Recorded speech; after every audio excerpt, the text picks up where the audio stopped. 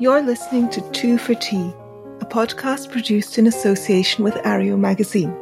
I'm your host, Iona Italia. This is a podcast about politics, society, science, and art. I hope to provide a forum for calm, reasonable voices from across the political spectrum and counter the current atmosphere of frenzied partisanship and hysteria. The podcast is entirely listener-supported.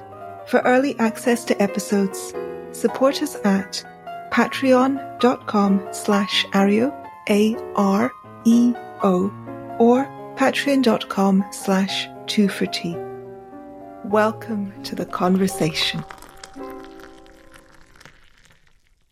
Hello, everyone. My guest this week is Andrew Curran.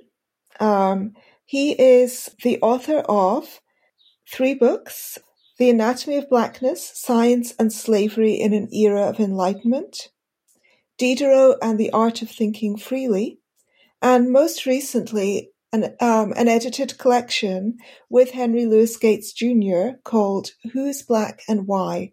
A Hidden Chapter from the 18th Century Invention of Race.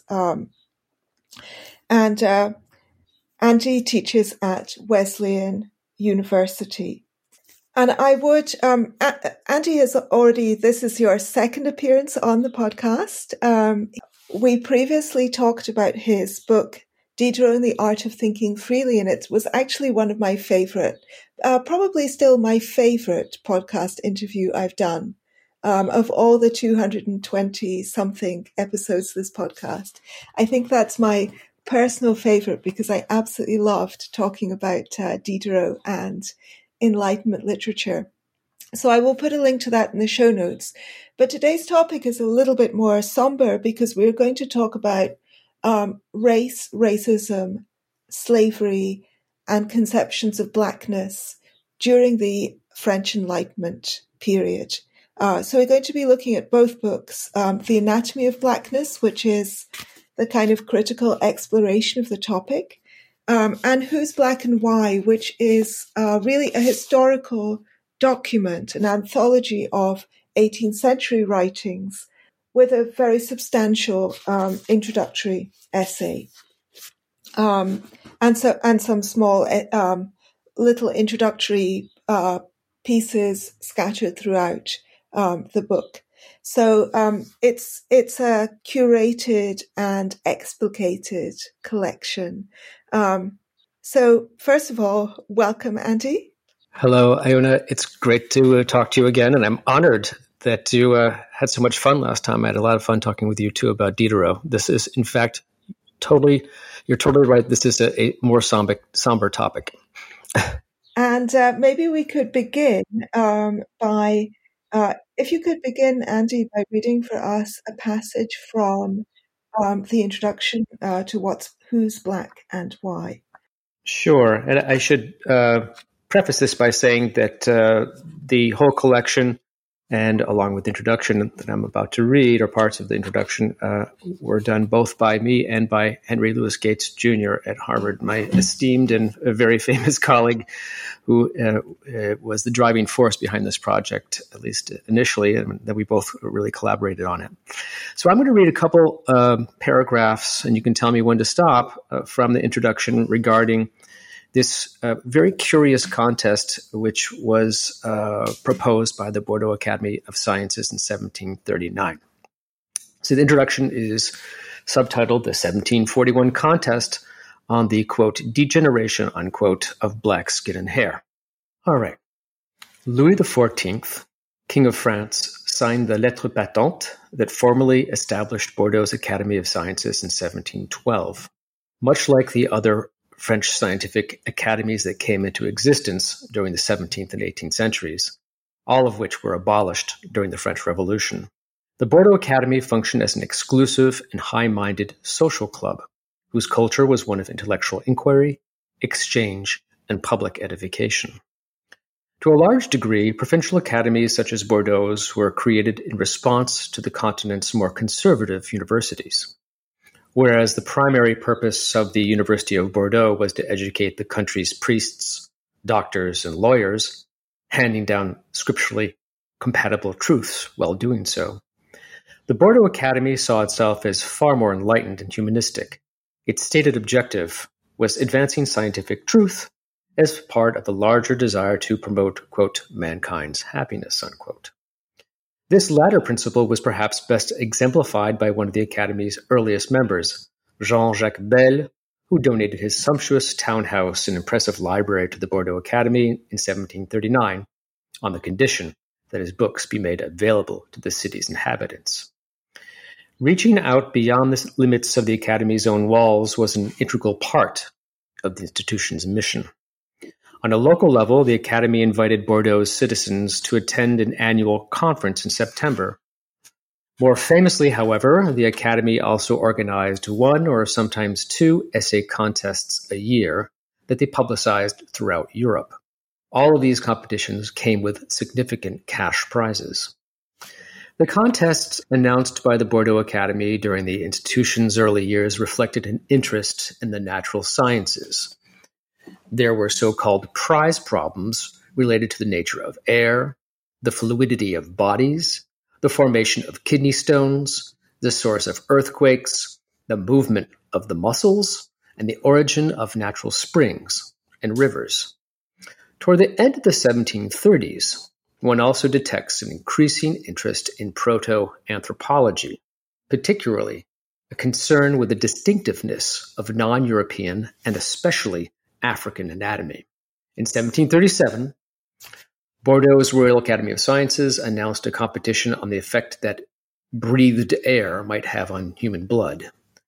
While this contest might now seem innocuous, such a competition would have been seen as an open invitation to speculate on the perceived liabilities of a non-European climate, and in particular, how the hot air of the torrid zone, bounded on the north by the Tropic of Cancer and on the south by the Tropic of Capricorn, might adversely affect African plasma.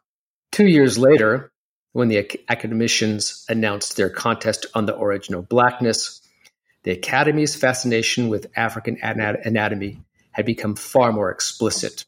This call for essays promised the winner a gold medal worth 300 livres, roughly the annual salary of a common worker at the time.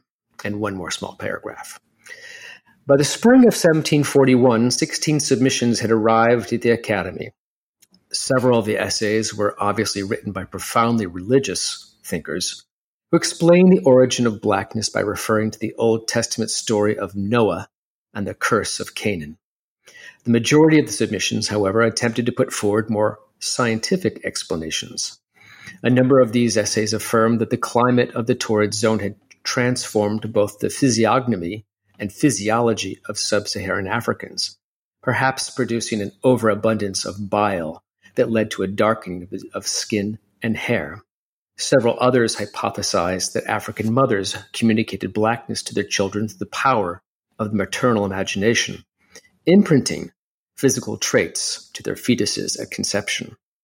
There was also one, quote, empirically based, unquote, submission, an essay written by a French anatomist who had conducted autopsies on the corpses of enslaved people while serving as a doctor in Guyana, and he claimed that African blood was blacker than that of whites.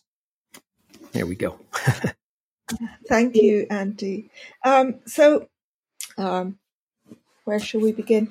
I think perhaps the first place to begin is this competition took place in 1739, and one of the things that you trace in your book, The Anatomy of Blackness, is the way in which these kinds of questions, this sort of obsession with physiology and anatomy, really begins starts in mid-century.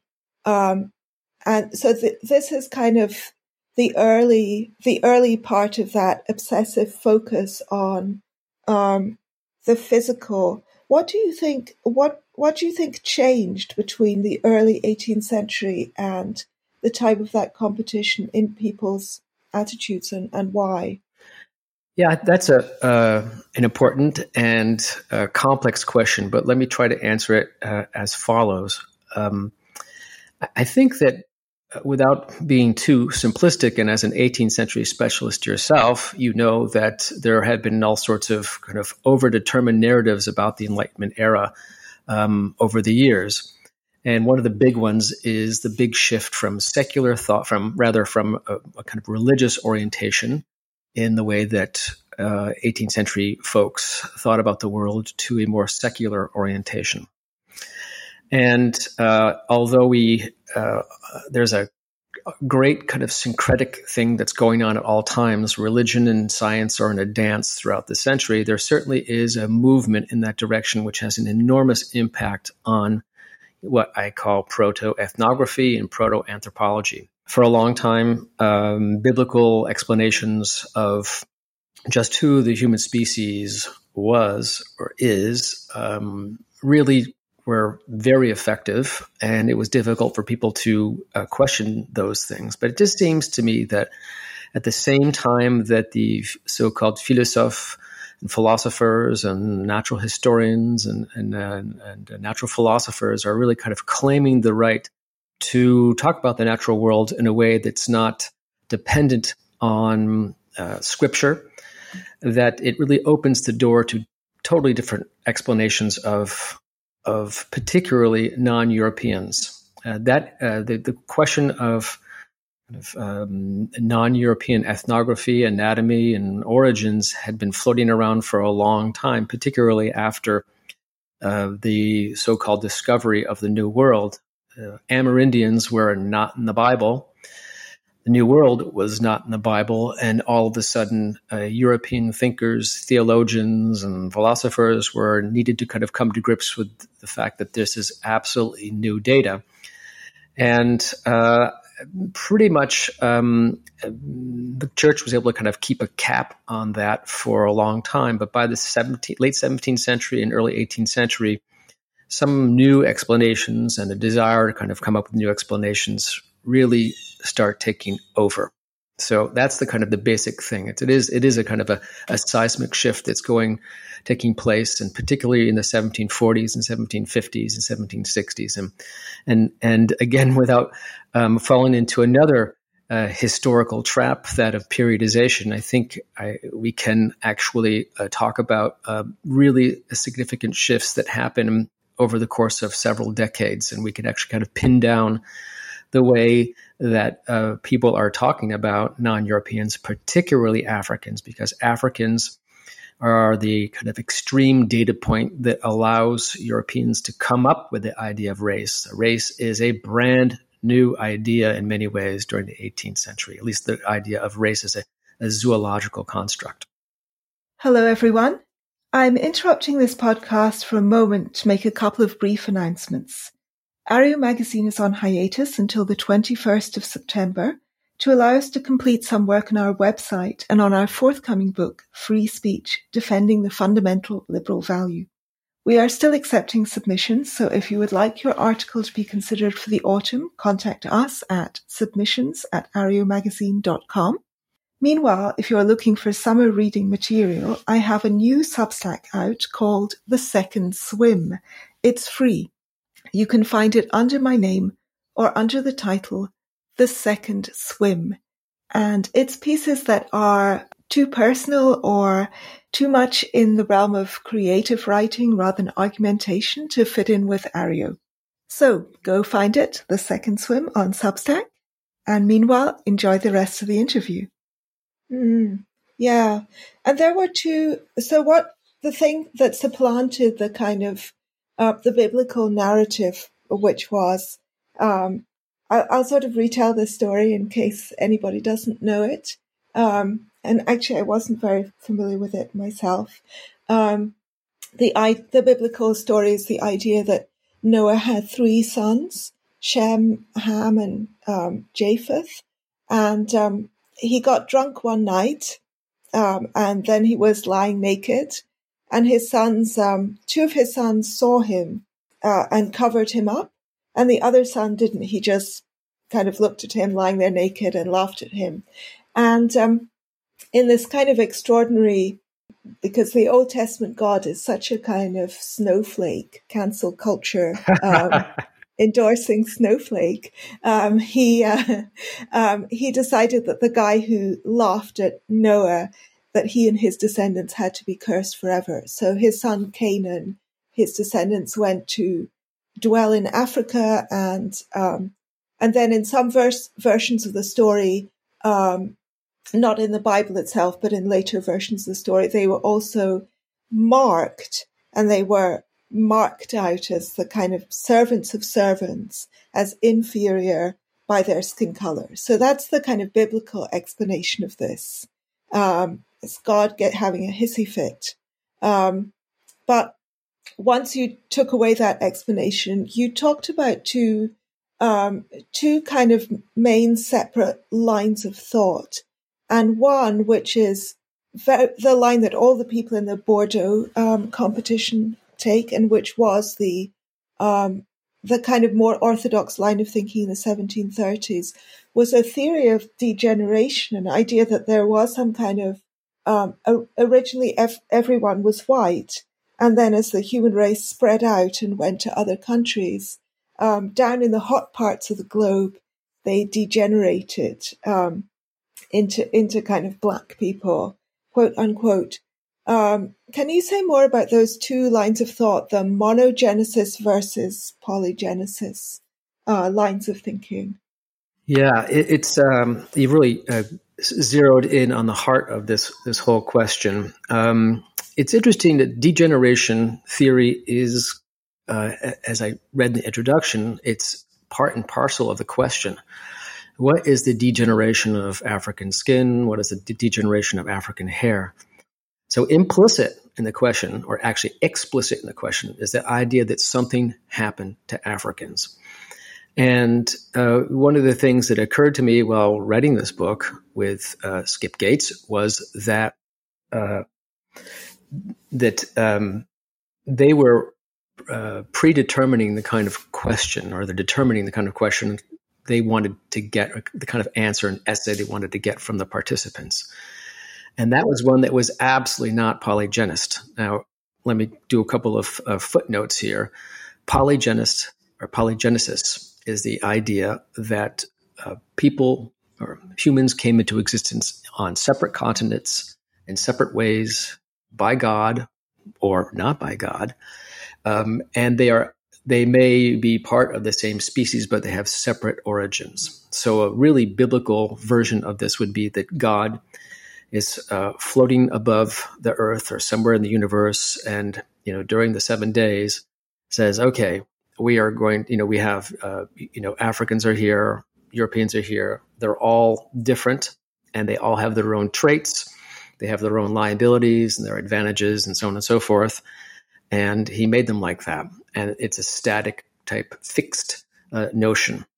And then there's also a non-biblical version of this whole thing, that just people kind of grew organically out of their own lands, but separate and different. And when you have different aptitudes and propose different aptitudes and capacities and cognitive potential, then you obviously have different political potentials and political rights. If we look at these people as almost different species.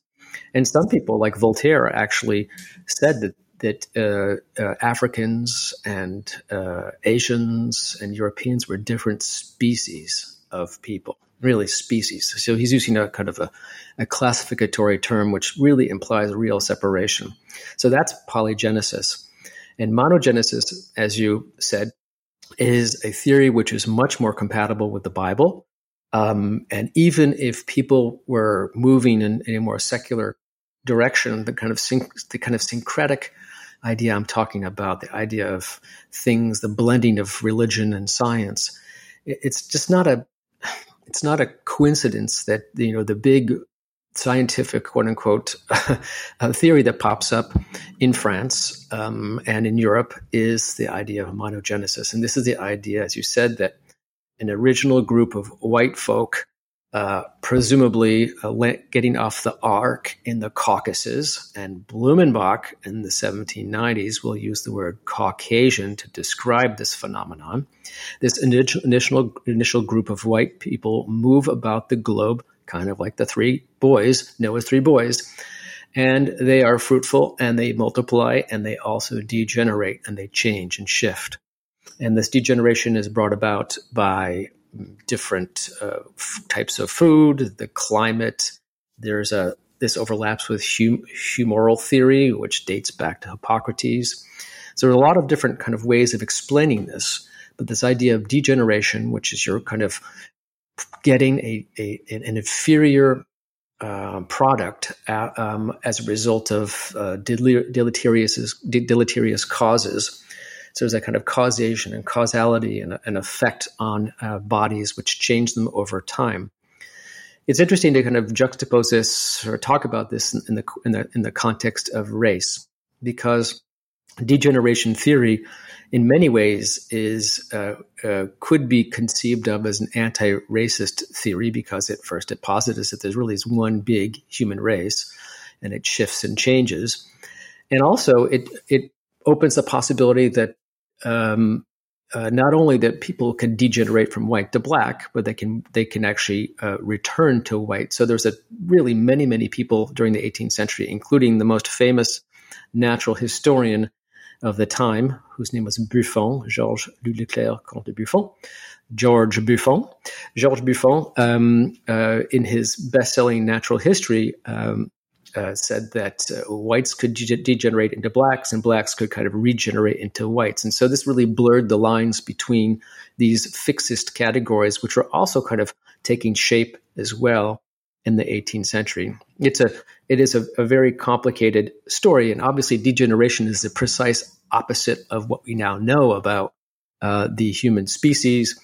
The out of Africa thesis that, or the working theory, which has been established through studies of mitochondrial DNA and its, kind of half-life and the way that the geneticists work on this, is the exact opposite. That the out of Africa theory is the idea that a group of people in East Africa left Africa in the 100,000 years ago, more or less, and then they essentially degenerated in these cold climates, and through natural selection became whiter and whiter as their bodies needed more and more vitamin D, and the people who had less melanin were selected for this. So it's really the precise opposite of degeneration theory. But it's interesting to think that what is going on here, as these biblical paradigms break down the idea that God created the world in 7 days and it's all done and everything is fixed and doesn't change. This is why evolution is so challenging to literalists. But what's happening in the 18th century is that people are starting to look at nature as something that has a history. And it means that the human species can have a history. And that is one of the things that really changes the way that many people will start looking at different human varieties, as they were called. And eventually, we're moving toward the notion of race, which is another matter that we can talk about in a second, maybe. Yeah, the whole time that I was reading The Anatomy of Blackness, I kept thinking about David Deutsch's idea that all observation is theory laden. That very kind of lovely and succinct idea that they're trying to account for a kind of a visually salient phenomenon, people's different skin color, and also, to a lesser degree, also average differences in how facial features look and in hair texture. And they're kind of guessing. I mean, this is how people generate knowledge anyway. They begin with guesses. And it's interesting to me to see kind of both how close some of their guesses were to the truth of the matter as far as we understand it now, and also how weirdly far off they were. I mean, they were correct that they were correct that the human race started with a small group of people in one location who then spread out and diversified, and that gave rise to differing skin colors, except that they just got the direction completely wrong. They thought the direction went from Europe to Africa. And as a result of that kind of error also, they Well, I guess if they had known that it started in Africa, they could also have said, well, that was the beginnings, the more primitive humans, and then they evolved into something more sophisticated. So there could have been a racist interpretation of the real story as well, as the story that they told, the fake story they told. So there is also the instant kind of imposition of this racist, value-laden racist narrative on top of it, this idea of a kind of degeneration. And one of the things that you point out in the book is that the monogenist explanation, although it's kind of in a perverse way less racist than a polygenist explanation, so thinking that a race are degenerate human being, fellow humans, is better than thinking that they are a completely different species. And nevertheless, there isn't a strong correlation between people's expressed opposition to slavery and the kinds of racist narratives that they subscribe to. And I'm going to read a really short bit from The Anatomy of Blackness here about Voltaire in particular, who's a really striking example of that. I have a lot of thoughts about this particular question. Well, while you're looking for it, I could say something about that great maxim that you came up with. All observation is theory laden. Because I think that's really that's David Deutsch. Yeah, I didn't come up with that. Right, you cited it's. I think it's really very interesting to think about that in the context of a time when all of these thinkers have in their little personal pantheon John Locke, and their primary methodology supposedly is this radical empiricism, where they are looking at natural data and ultimately will be drawing conclusions based on that, as opposed to some a priori idea a la Descartes.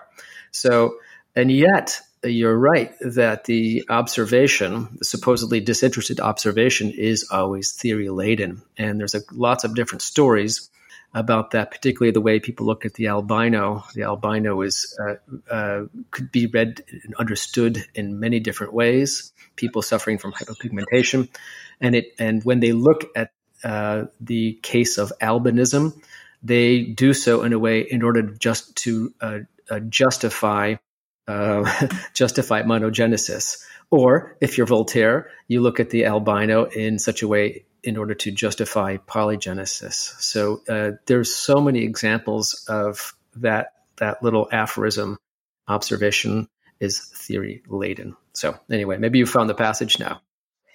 Yes. So you were talking about how the scholars of the 1960s, when they were writing about this, sort of assumed, I'm summarizing a little bit here, assumed that there would be a consistency between the philosophes who had less virulently racist ideas about Africans and blacks, and who were also most opposed to slavery, and this isn't the case. And you're citing, you begin with a little bit on Diderot, and then it goes into Voltaire.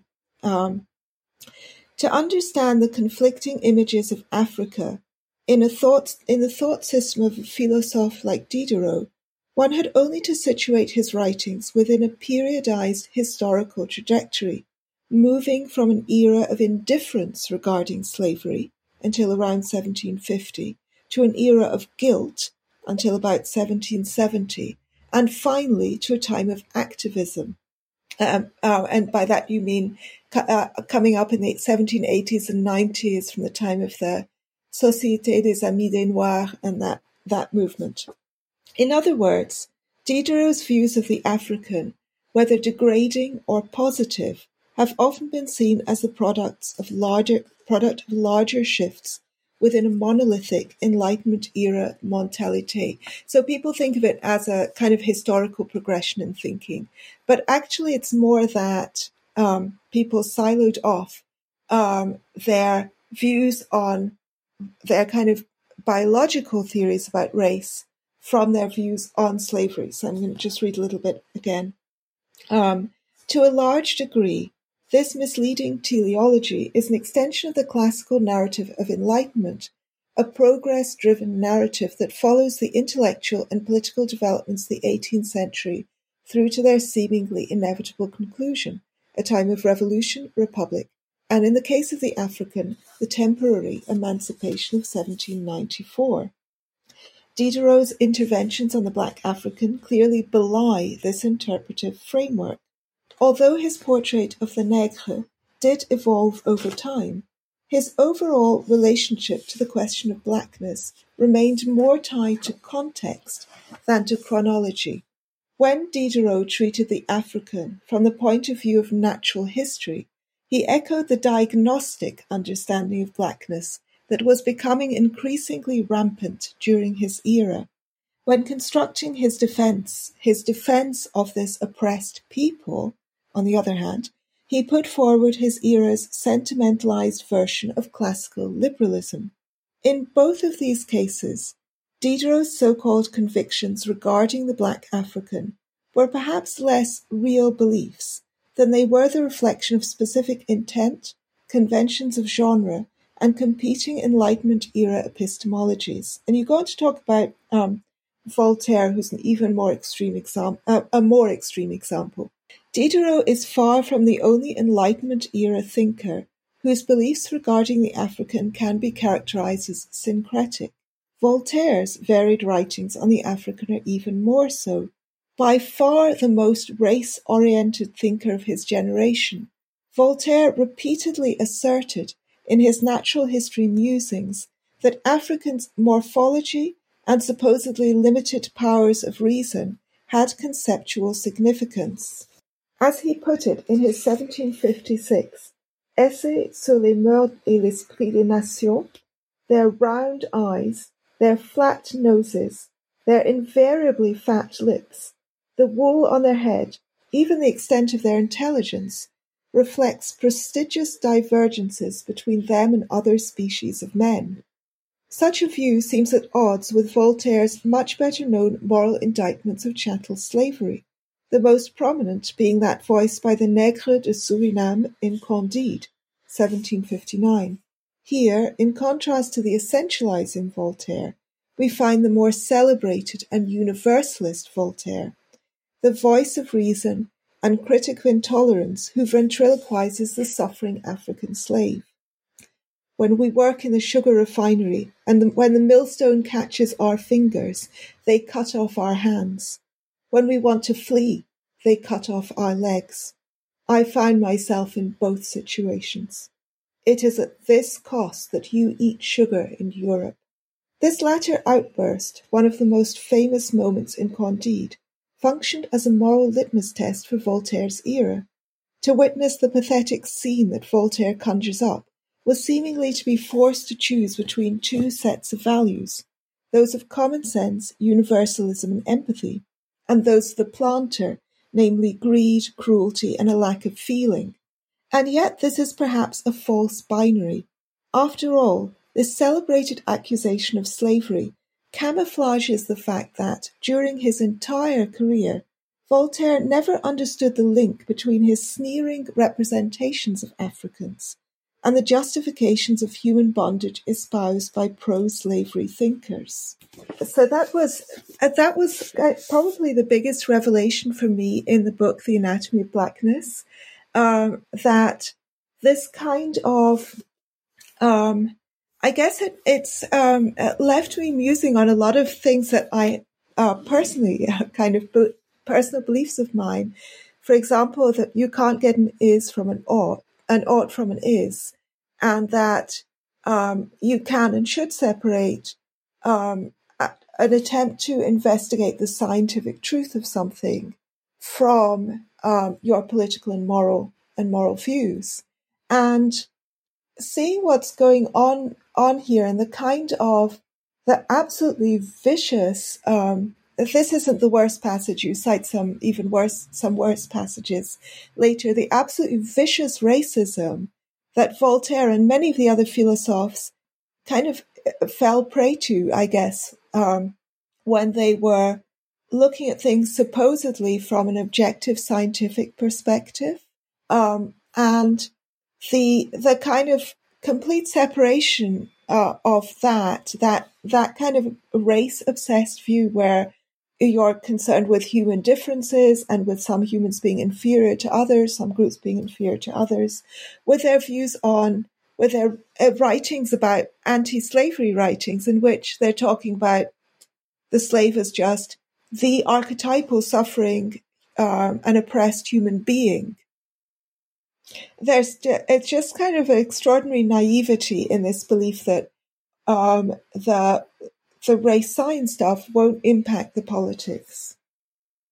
Yeah, you have gone over a whole bunch of really interesting and tough things. The way I wrote this book kind of explains some of those. If I could digress for a second to talk about, how I came up with such kind of conclusions, which are kind of curious, right? So it's in describing the fact that we, there's almost a Foucault type idea here that what is being produced is part of a kind of a larger discourse.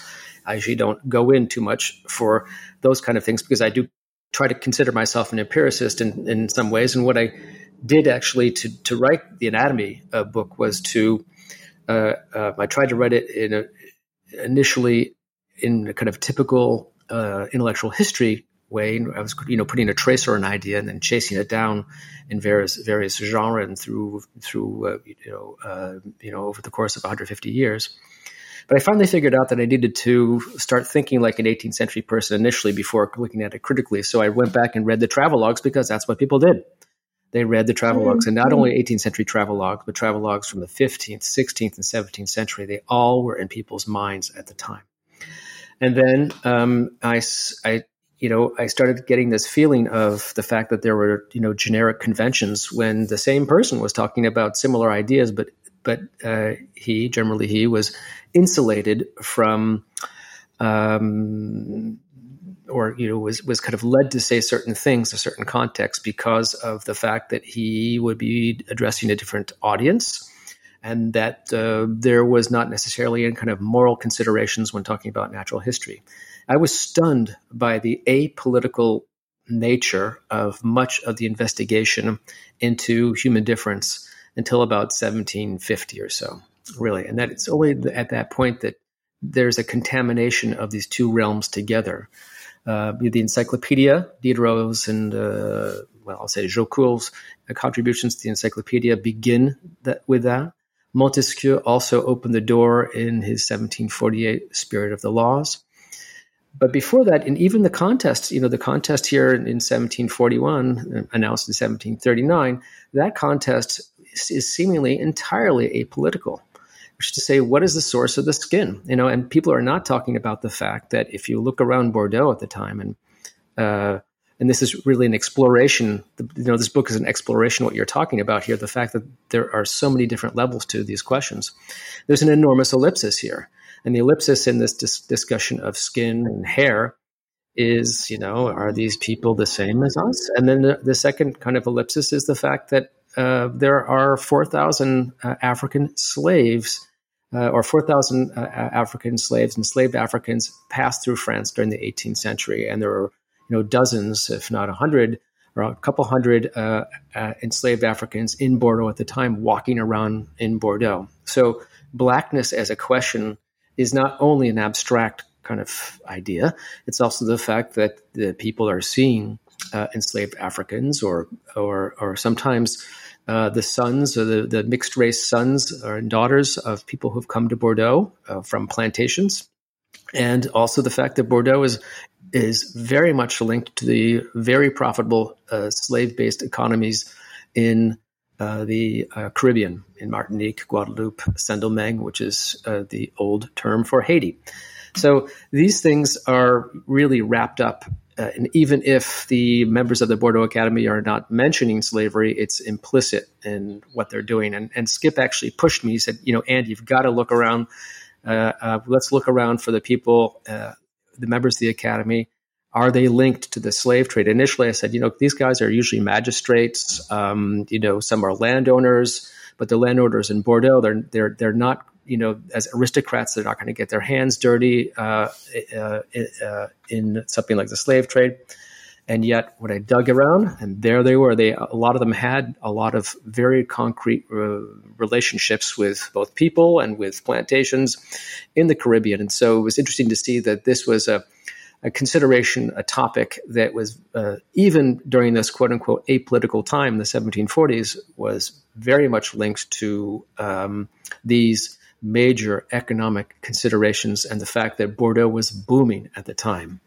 So is there a kind of a desire to come up with a de facto or a justification for the enslavement of these people? Maybe, particularly at a time when the religious explanations and justifications for slavery were no longer as effective because of the philosophers.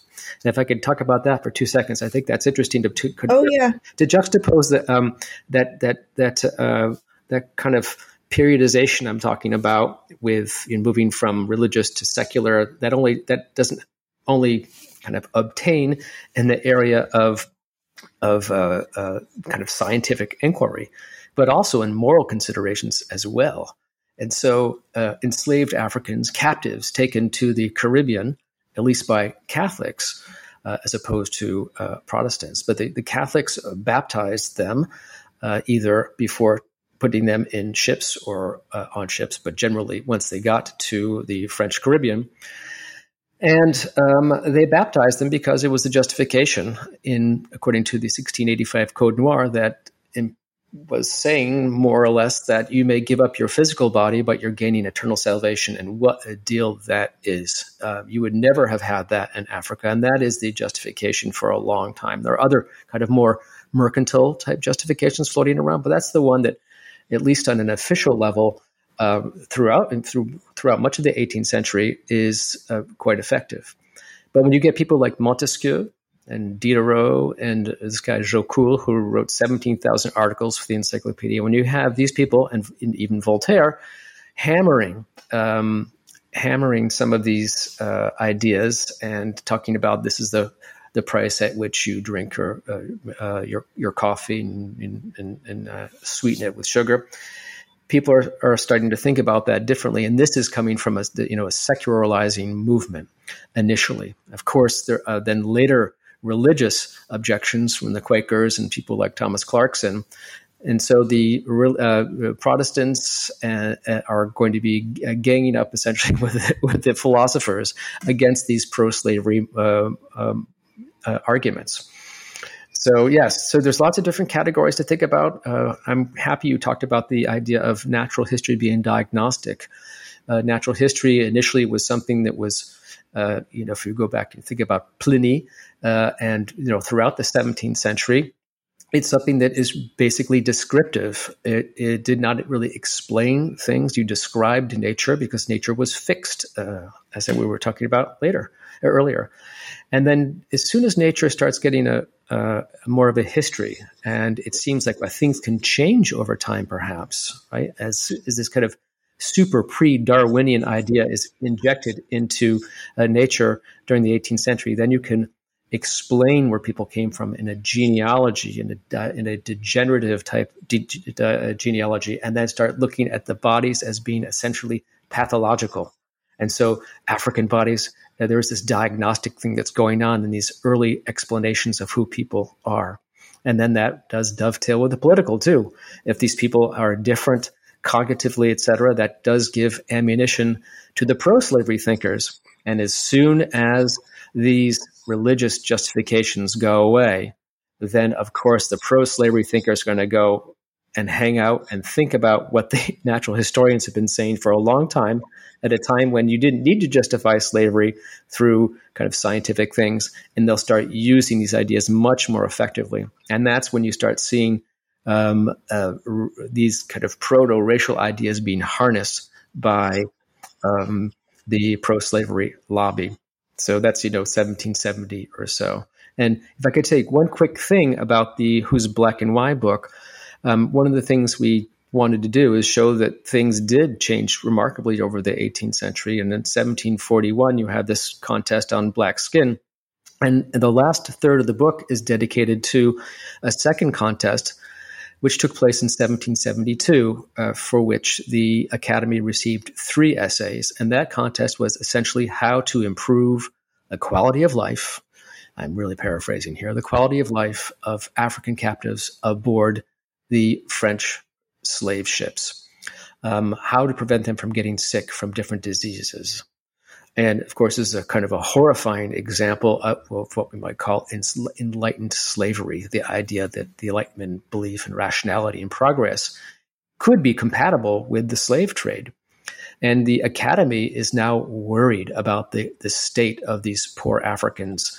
It's very curious. Of course, that also means more profits for the people who are both in the working the plantation system in the Caribbean, and also for ship owners who were losing 15, sometimes or 20% of their quote unquote human cargo. So yes, so there's a lot of things to think about. 1740, 1750, 1760, 1770, where the anti-slavery movement takes off and everything shifts in the way that people are looking at the African, both in the realm of natural history and also in the area of human rights. Yeah, I was thinking about, there is of course a sense in which there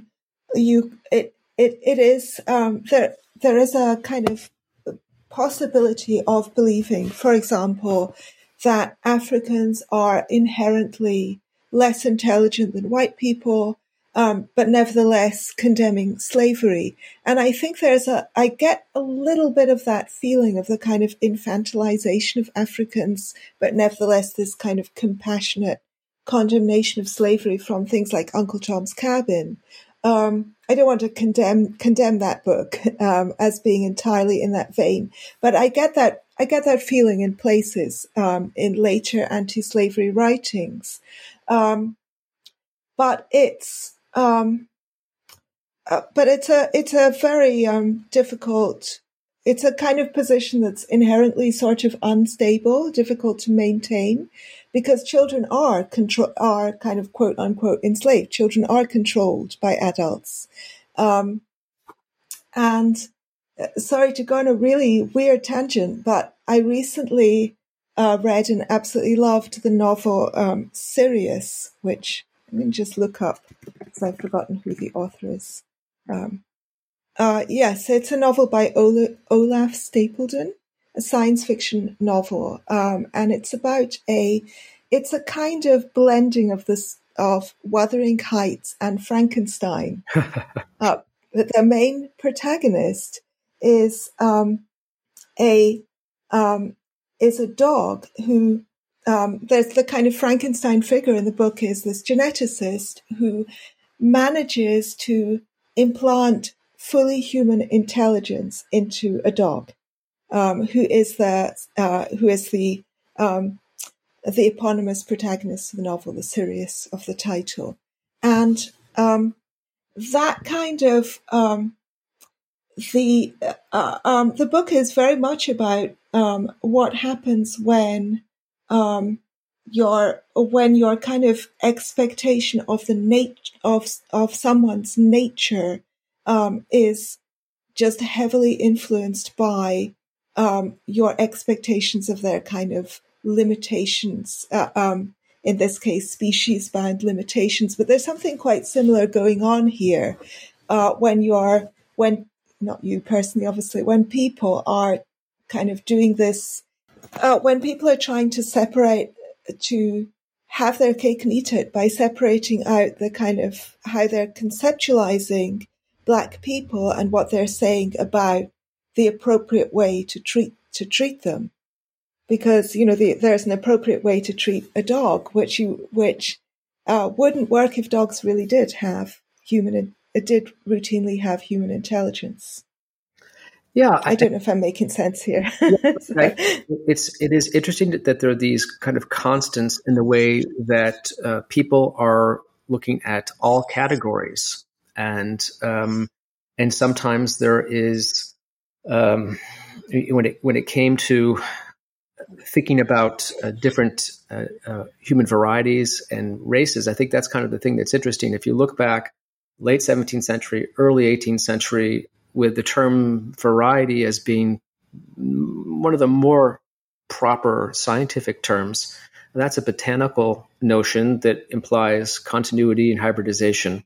Some of the degeneration theorists like Buffon certainly talked about the varieties of the human species. Linnaeus, who's problematic in his own way, talked about also human varieties as well, but he also came up with very kind of trenchant categories. But as a lot of this stuff starts crystallizing in the 1740s and 1750s, a term like race, which is a much more zoological term, starts being bandied about much more often. In the 1760s, it really is taking off, particularly after the anatomists kind of get in on the whole thing and start talking about specific physiological structures. And to get to your point, absolutely, when these things become part and parcel of a larger reading public, because more and more people become literate at this time, as this starts happening, then you have a much more kind of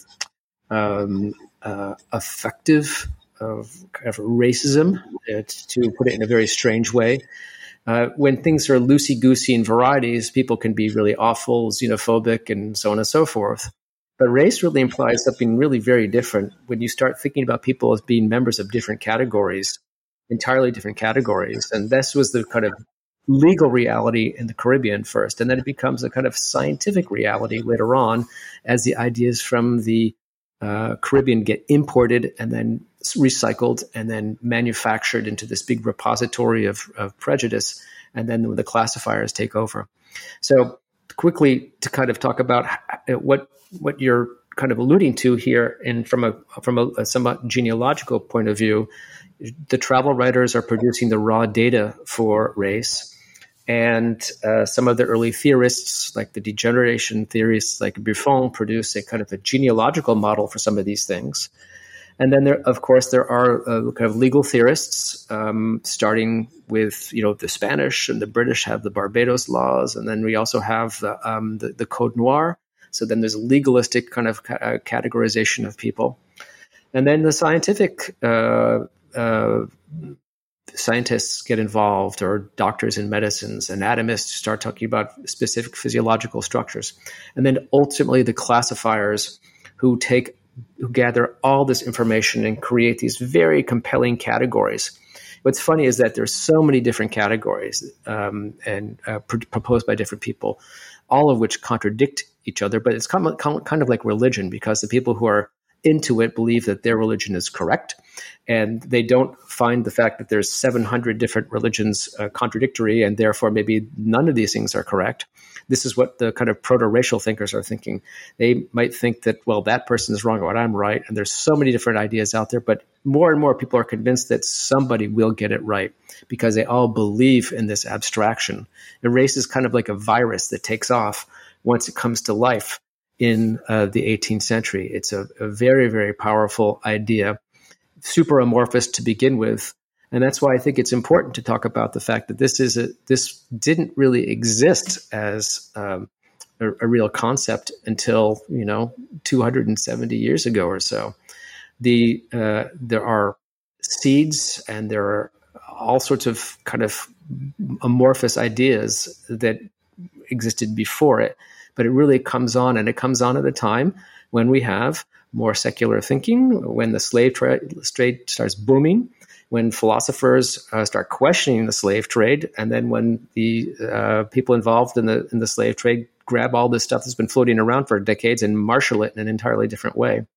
And that's the thing that really does kind of create these trenchant categories. And the classification schemes of Blumenbach and Kant and Excelmann really break down humans into these readily understandable categories. And they also allow people to organize prejudice in a way that's incredibly compelling. Prejudice is floating around. Everyone has different prejudices early on about different people, but when it gets organized in a way with these super compelling, it's like the infrastructure for racism, these categories, these classification schemes, which come out in the 1770s. It's mostly the Germans who are responsible for that. That really changes the world. Mm. Yeah, I must say, I'm rather relieved that my personal hero of the Enlightenment, Samuel Johnson, didn't get into any of this stuff. Never, as far as I know, became interested in race in that way. I'm extremely happy about that. And his only comments were anti-slavery comments, but he never talks about when he talks about American Indians and when he talks about Negroes, is the word that he uses. He talks entirely in terms of political situations, and there's just zero speculation about race in his work, as far as I know. Somebody might correct me now. No, I think that's right, and I think it's really nice to look at. I mean, when you go back and think about the 18th century, you think of what if Iona was living in Liverpool, you would probably have some pretty nasty ideas, I'm sure. Or I was living in Bordeaux. It's very hard to escape. I think students today think that, no matter what, their cells in the 18th century would be able to kind of have brilliant and enlightened ideas. I love looking at thinkers who question themselves and have moved on from things. And Diderot gives us the best example of that. And as you know, he's my hero. But Diderot, he definitely wrote about the African quite a bit. When he first started the encyclopedia, it was he who was writing all the articles. He wrote 2,000 articles for the first volume, and there's lots of little towns and cities and ethnicities that start with A.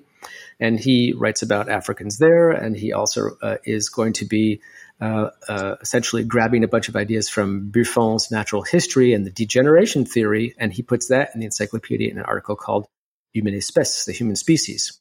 And in that one, he will echo some of the more prejudicial ideas associated with Africans, like they have peu d'intelligence, not very much intelligence. So here at this point, he's absorbed some of these ideas. And what's really great about him, I think, is later on, as he becomes, at this point, he's also pumping so many articles out that clearly, I'm not sure he believes anything he's writing anyway, really, too much. He's really plagiarizing, more or less. But when he really gets thinking about this in the 1770s, he becomes a ghostwriter for really one of the biggest best-selling books of all time, which was The History of the Two Indies. And it's the first real philosophical examination of colonization. And he writes, 25 or 30% of this book as a ghostwriter. In fact, we didn't really know he did all this until the 1950s when the last manuscripts were found.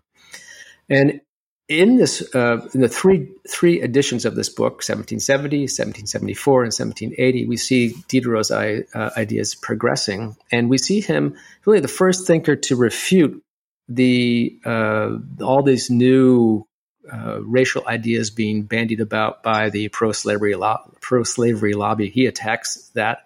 He says that the science is spurious and everyone's essentially the same. He also has these great post-colonial moments. I mean, there's a post-colonial moment in the Voltaire's Suriname African who is taking the floor and talking about his situation. And Diderot will do the same thing and say that the planter deserves a dagger strike, essentially, in that, and predicts essentially what will happen in Haiti about a decade later. So it's interesting to see that Diderot is a real, I guess you would call him an anti-racist thinker in the 18th century, but it's even more interesting that he had to kind of grow into that as he confronted things. And if we were to evaluate Enlightenment thinkers, which we do all the time now, I think it's fair to I think there is a way of evaluating them somewhat fairly.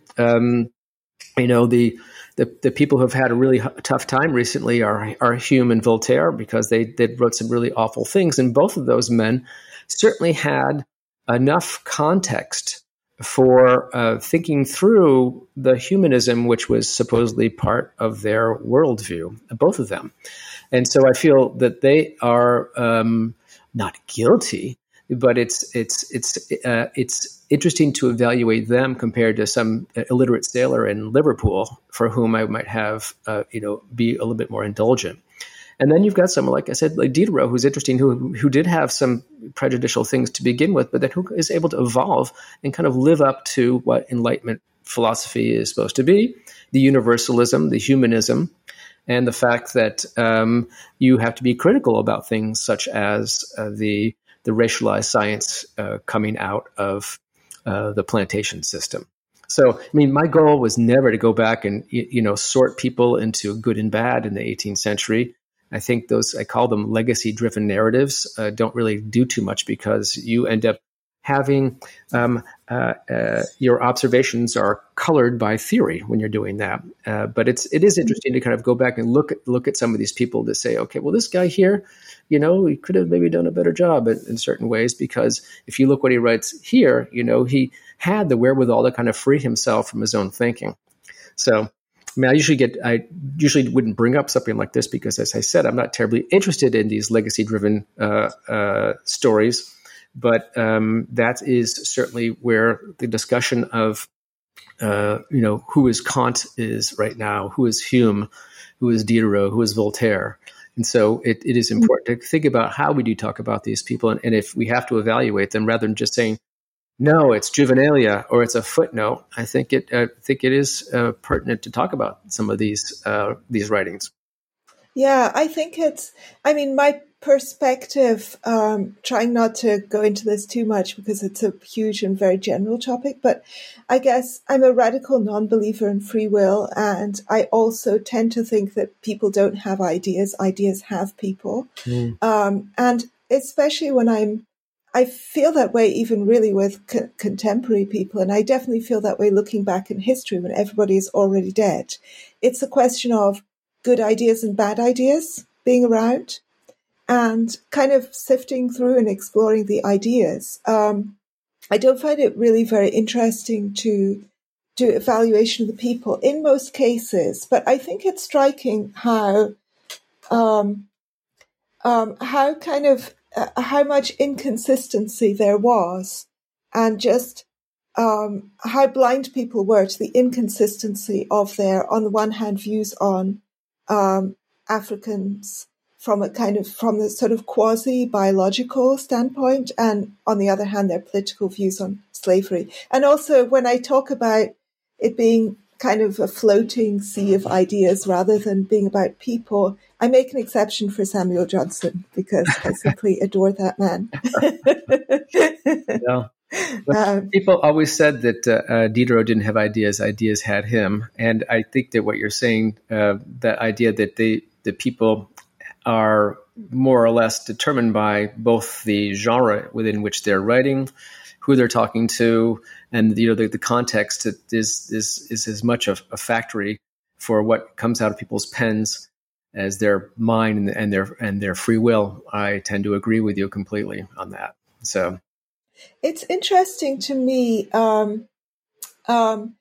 guess I do want to get into a little bit of the detail, nitty-gritty, but I've been, as I was reading, I was thinking a lot about contemporary debates about race and IQ. And my stance on that has always been, well, first of all, my stance remains that I am a free speech extremist. I am a jihadist of free speech. So I do think that everybody should be able to study whatever they like, say, write, and discuss whatever they wish. I'm not really interested in worrying about whether the individuals concerned are motivated by racism or racist or not. But I have also kind of tended to the idea that these debates are siloed off from actual questions of racism. So there's a fact about race and IQ out there somewhere, which could be discovered. I don't think we've really discovered it yet. And maybe there are race-related differences in IQ, which in one sense would be very flattering to me personally, because Charles Murray claims that Parsis have the highest average IQ of any ethnic group. But on the other hand, that could also be nonsense. But whatever the truth is, that's distinct from how we should treat people, which is we should treat people as individuals without preconceptions, with equality of opportunity, etc. And reading this book actually made me feel maybe I'm really wrong about that, and those two things are not siloed off from each other, that what we believe to be true on a factual basis is going to influence how we behave ethically, inevitably. But you may be I don't know able what to kind of transcend these things, but I think a lot of people can't. And first, I mean, I think that the whole notion of IQ has been debunked in certain ways as something almost natural, right? So the idea of the idea of IQ as being something that's really ingrained, biological, has changed a lot very recently, because I think that the fact that for example, universities are getting away from standardized tests because it's often testing the abilities of the parents to create good little students as opposed to some kind of native intelligence. And the only way to really actively kind of distinguish among different groups, and I can get to that in a second, would be to have everybody have the exact same kind of upbringing, as opposed to looking for something that may be attached to some kind of curious category. And something like the bell curve, I mean, there's so many methodological errors there in terms of the way that, and this is the Murray book you're talking about, the way that the groups themselves are constituted. Where does blackness start? Where does Parsi start? Where does the Persian start? I mean, the kind of genetic makeup of the groups is often so kind of squirrely that there might be two different people who belong to two different groups who are actually more genetically similar than people who are in the same group, in the groups that are being identified as being separate. So there's a lot of kind of very strange things in the overall methodology. I think it's pretty obvious to see that these standardized tests, people who have had parents who don't speak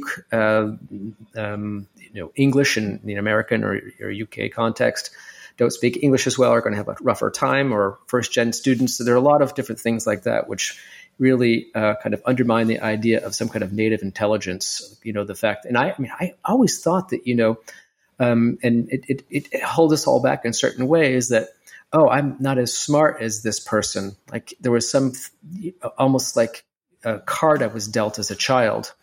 And you think back to kind of grade school and stuff. Oh, I can't do that because that person's way smarter. I mean, I can't play music because this, that, and the other thing. So I had plenty of things like that. And, some of those kind of liabilities are still with me. I think about those things occasionally, that I didn't do these things because I just thought I wasn't cut out for it.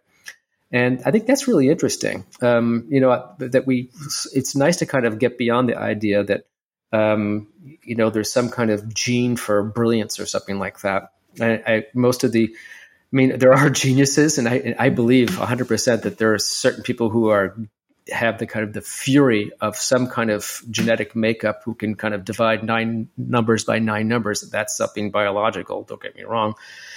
But a lot of the people we see as really exceptional are exceptional because they just have had an excellent education, and they've studied and they've practiced. The Yo-Yo Ma's of the world, they practice, things like that too. So I think that's a nicer parable for us all than coming up with kind of rigid categories that will be deployed by people who are not nearly as enlightened as you in ways that are nefarious. But I'm not talking about censorship either, but that's just my opinion on a very complicated subject. Yeah, I disagree with some of what you said there, but I don't want to get into it now because I think it will take us too far from over a drink sometime. What we're currently discussing. Yeah, exactly. But I do think that there's a really interesting interview between Coleman Hughes and Charles Murray. I have a lot of time for Murray personally. I actually quite like him, and I think he is well motivated, but and not just because he speaks well of Parsis, but I think that Murray's idea that it's important to talk about kind of race differences in IQ in society, I think that's extremely misguided, and that Coleman is really right to push back against that it's not only kind of not important, but it's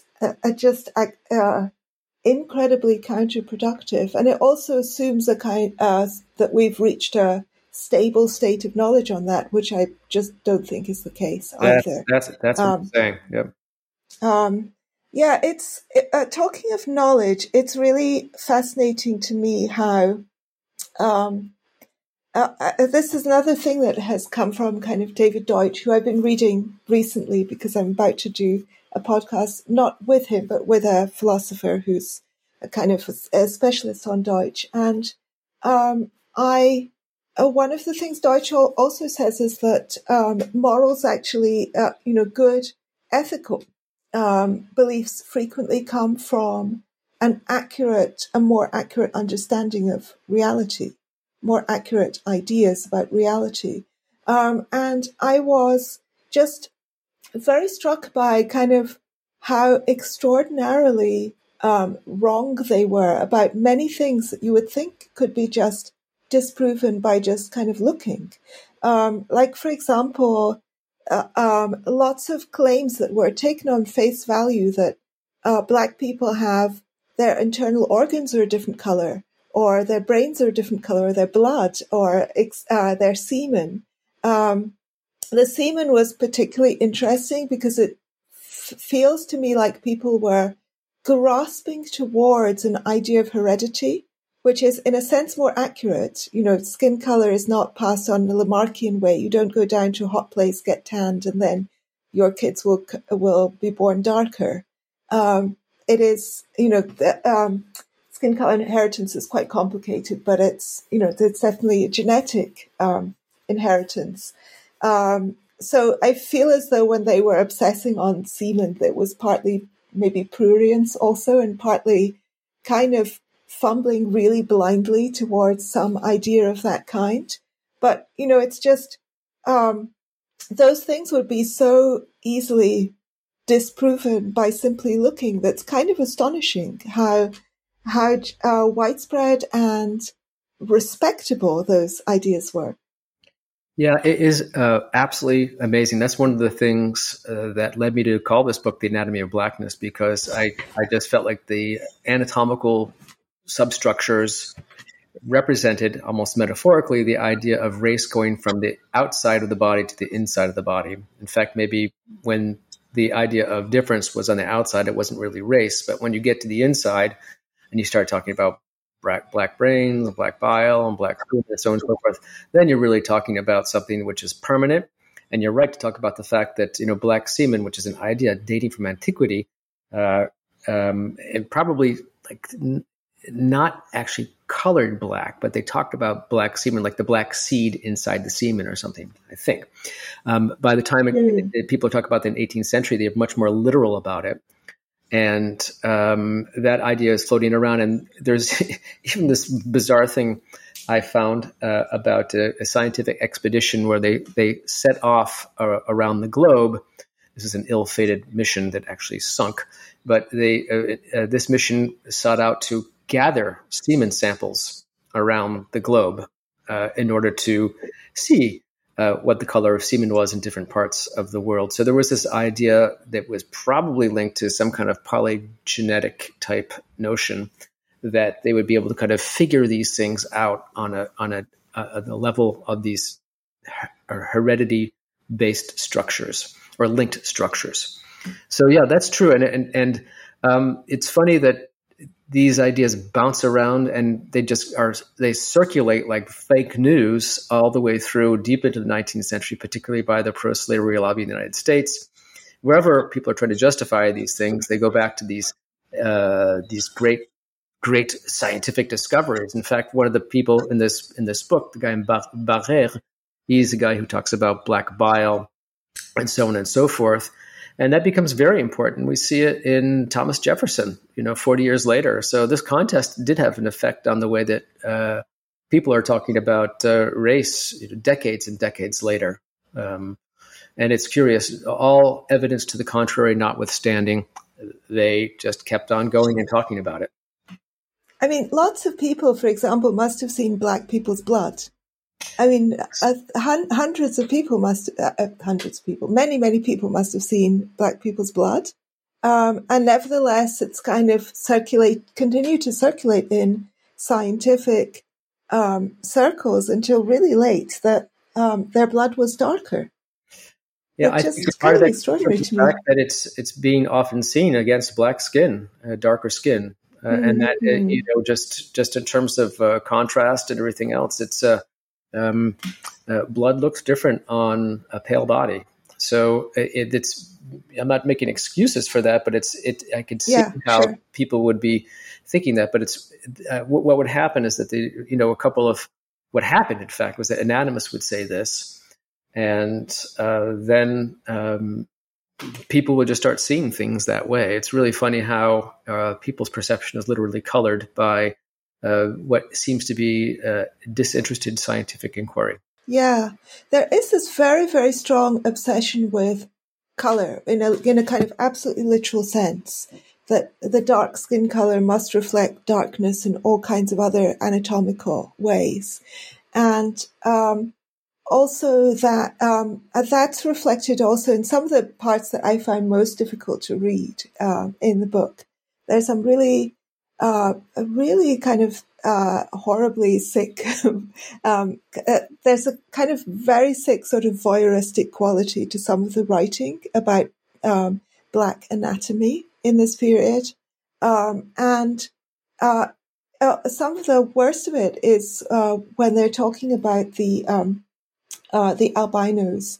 Do you want to say something about that, about how albinism was perceived and theorized? Yeah, the albino is really one of the discoveries, I think, or one of the linchpins, or the linchpin in many ways, of the theory of race during the 18th century. Because for someone like Buffon, whose idea it was that there was this great degenerative genealogy that he came up with.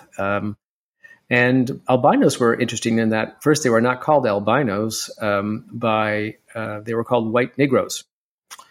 And they were called that because the idea was that they were actually an example of something that was either between these two categories, because the features obviously were more African, when they were born of African parents, I should say. So first thing I should say is that people identified albinos as only coming from African parents, right? So it was more difficult to identify people who have albinism if they are very light. So in Scandinavia, it would be more difficult to identify kind of the Johnny Winters of the world. That's the guy's name, right? So it's harder to see them. And so they weren't seen as a kind of people suffering from hypopigmentation, the lack of melanin, but certainly much more obvious in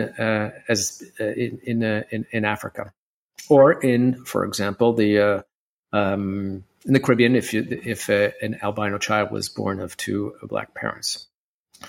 So this kind of funny thing is out there, and some people are saying it's a separate kind of race, and then other people are saying, well, it's people. This is just an example of some kind of leprosy or malnutrition. There's lots of different theories, but the one that takes over is the idea that the white Negro is an example of a throwback, that it proves the primacy of the white race, because what's happening is that Africans are actually giving birth to an example of where they came from. And that becomes a hugely important kind of justificatory concept for Buffon, talking about the primacy of the white race. Later on, he discovers that there are albinos all over the world, but he never goes back and retrofits this idea. He called them blafards, des blafards. So it's really, albinos are really funny. And then for Voltaire, he couldn't possibly admit that they were examples of some phenomenon that had to do with two different races. So he calls them a different name. He calls them white Moors. And he says they are only born in Africa. They're not born anywhere else. And it's a particular kind of race, a separate race, created at the same time as everyone else. But it's the lowest of the races. It's lower than Africans because they're weaker and dumber and everything else. So he really kind of really dumps on the white Moors as being really, really backward, because he needed to just keep his polygenous theory going. So the albino question in the 18th century is hugely important, and each group that's thinking about, how they want to, each kind of circle of thinkers needed to use the albino, deploy the albino in ways that had to do with their own theories. Again, that observation being theory laden was definitely operative in both for the polygenists and the monogenists who looked at the albino question.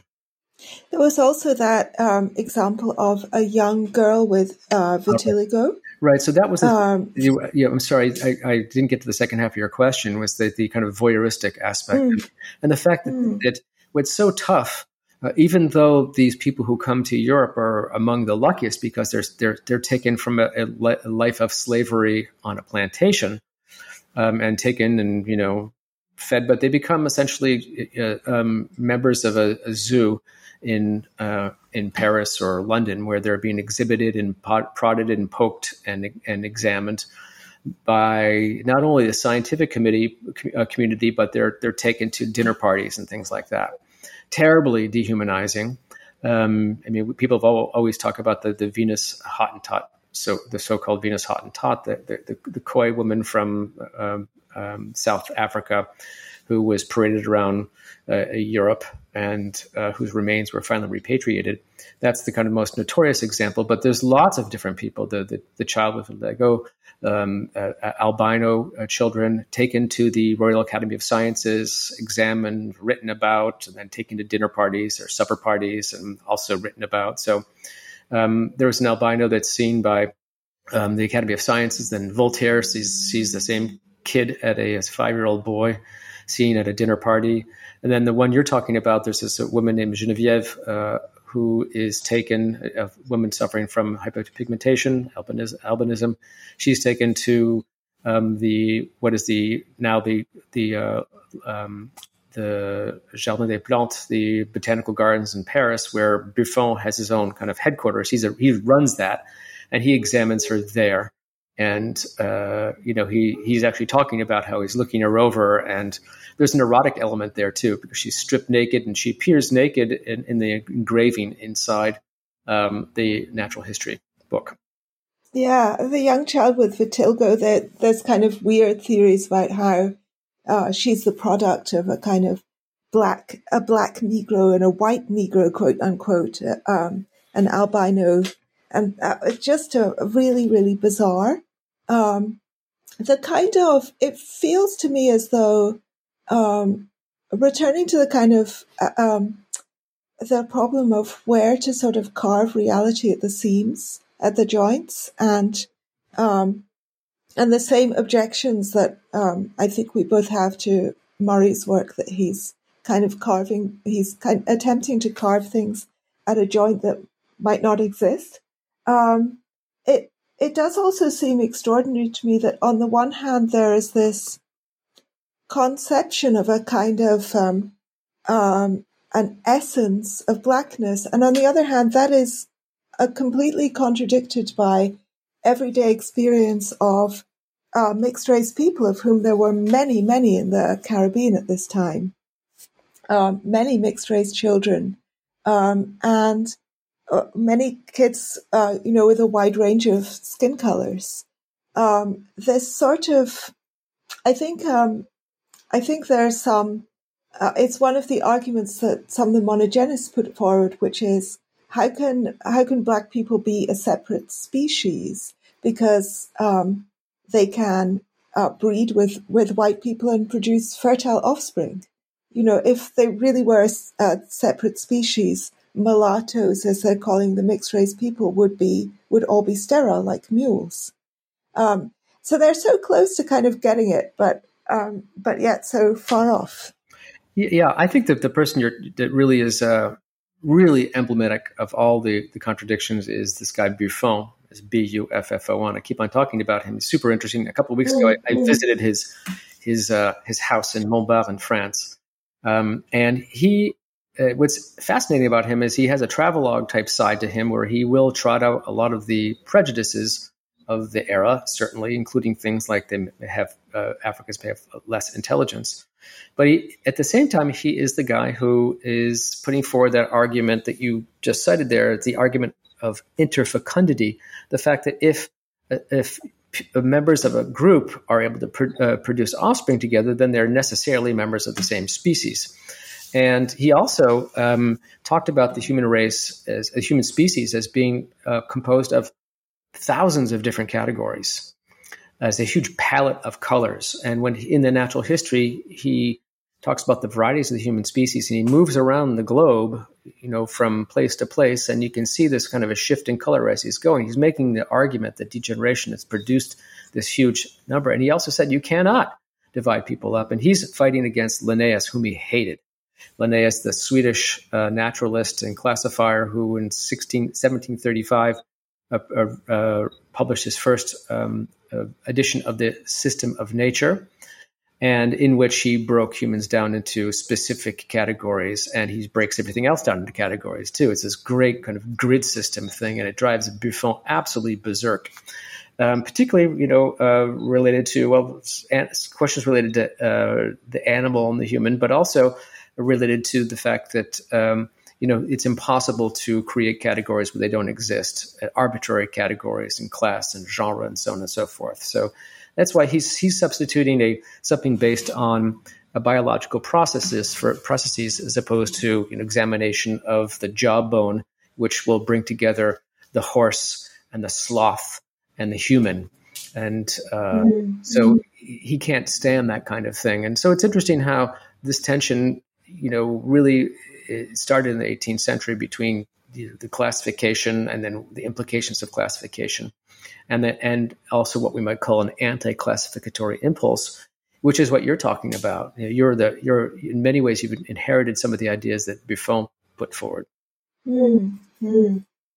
Andy, so I usually keep the podcast to around an hour and 30 minutes.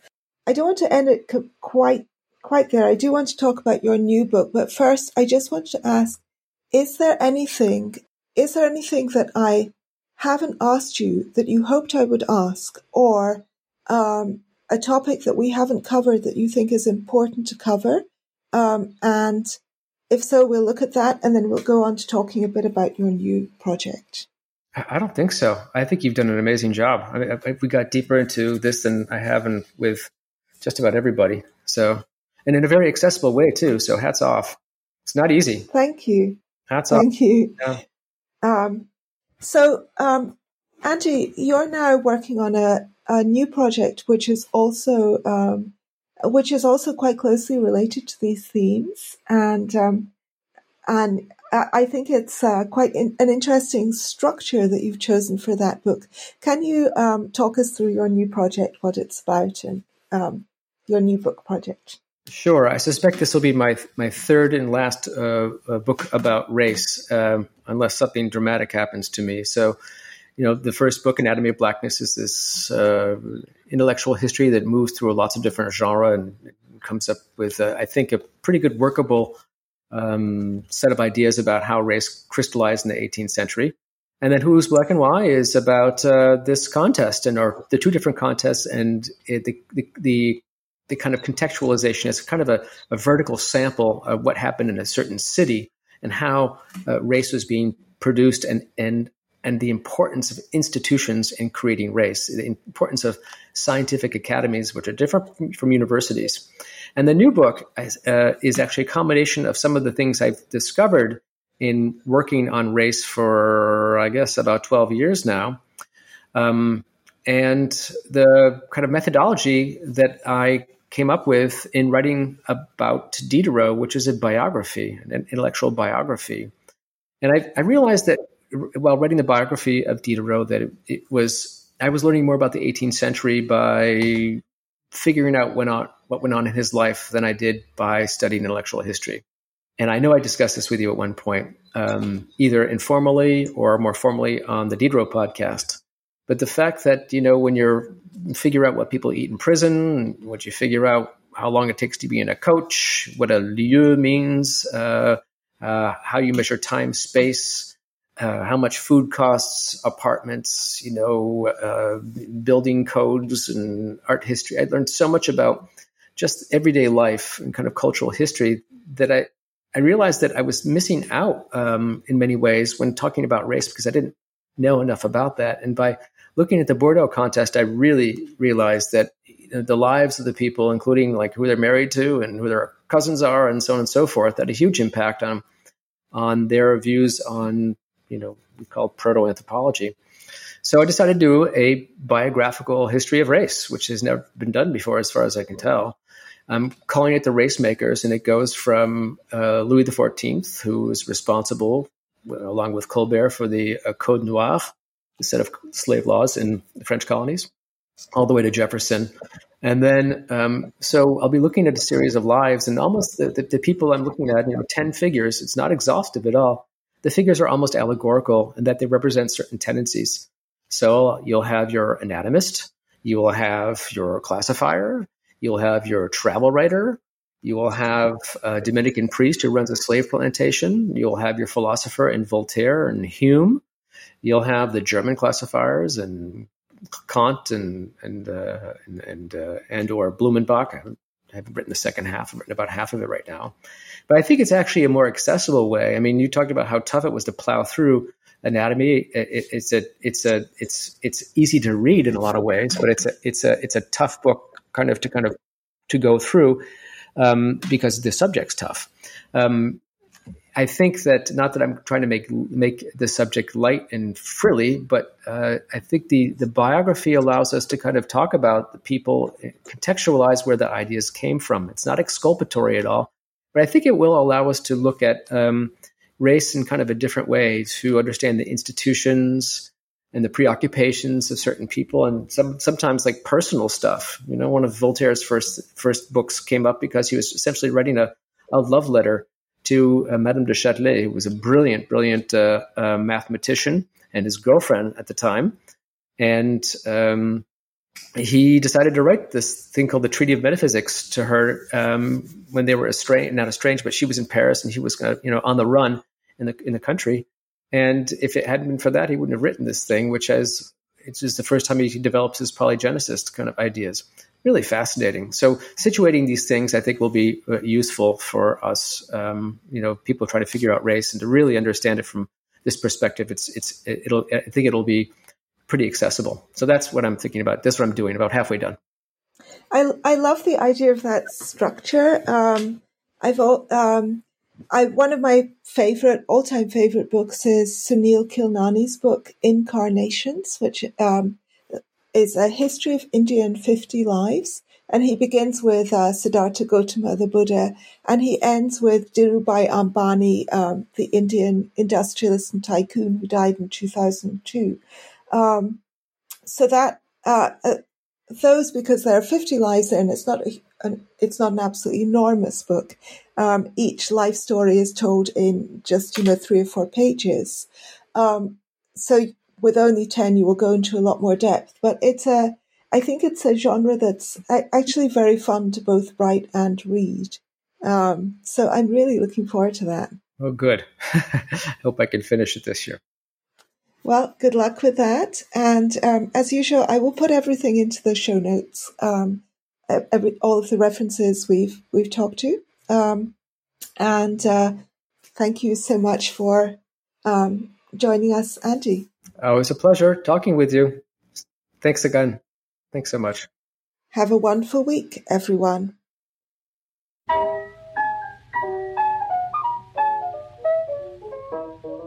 You have been listening to Two for Tea, a podcast hosted by me, Iona Italia, and produced in association with Ario Magazine, with the assistance of sound engineer Justin Ward. Show notes are provided by Daniel Sharp.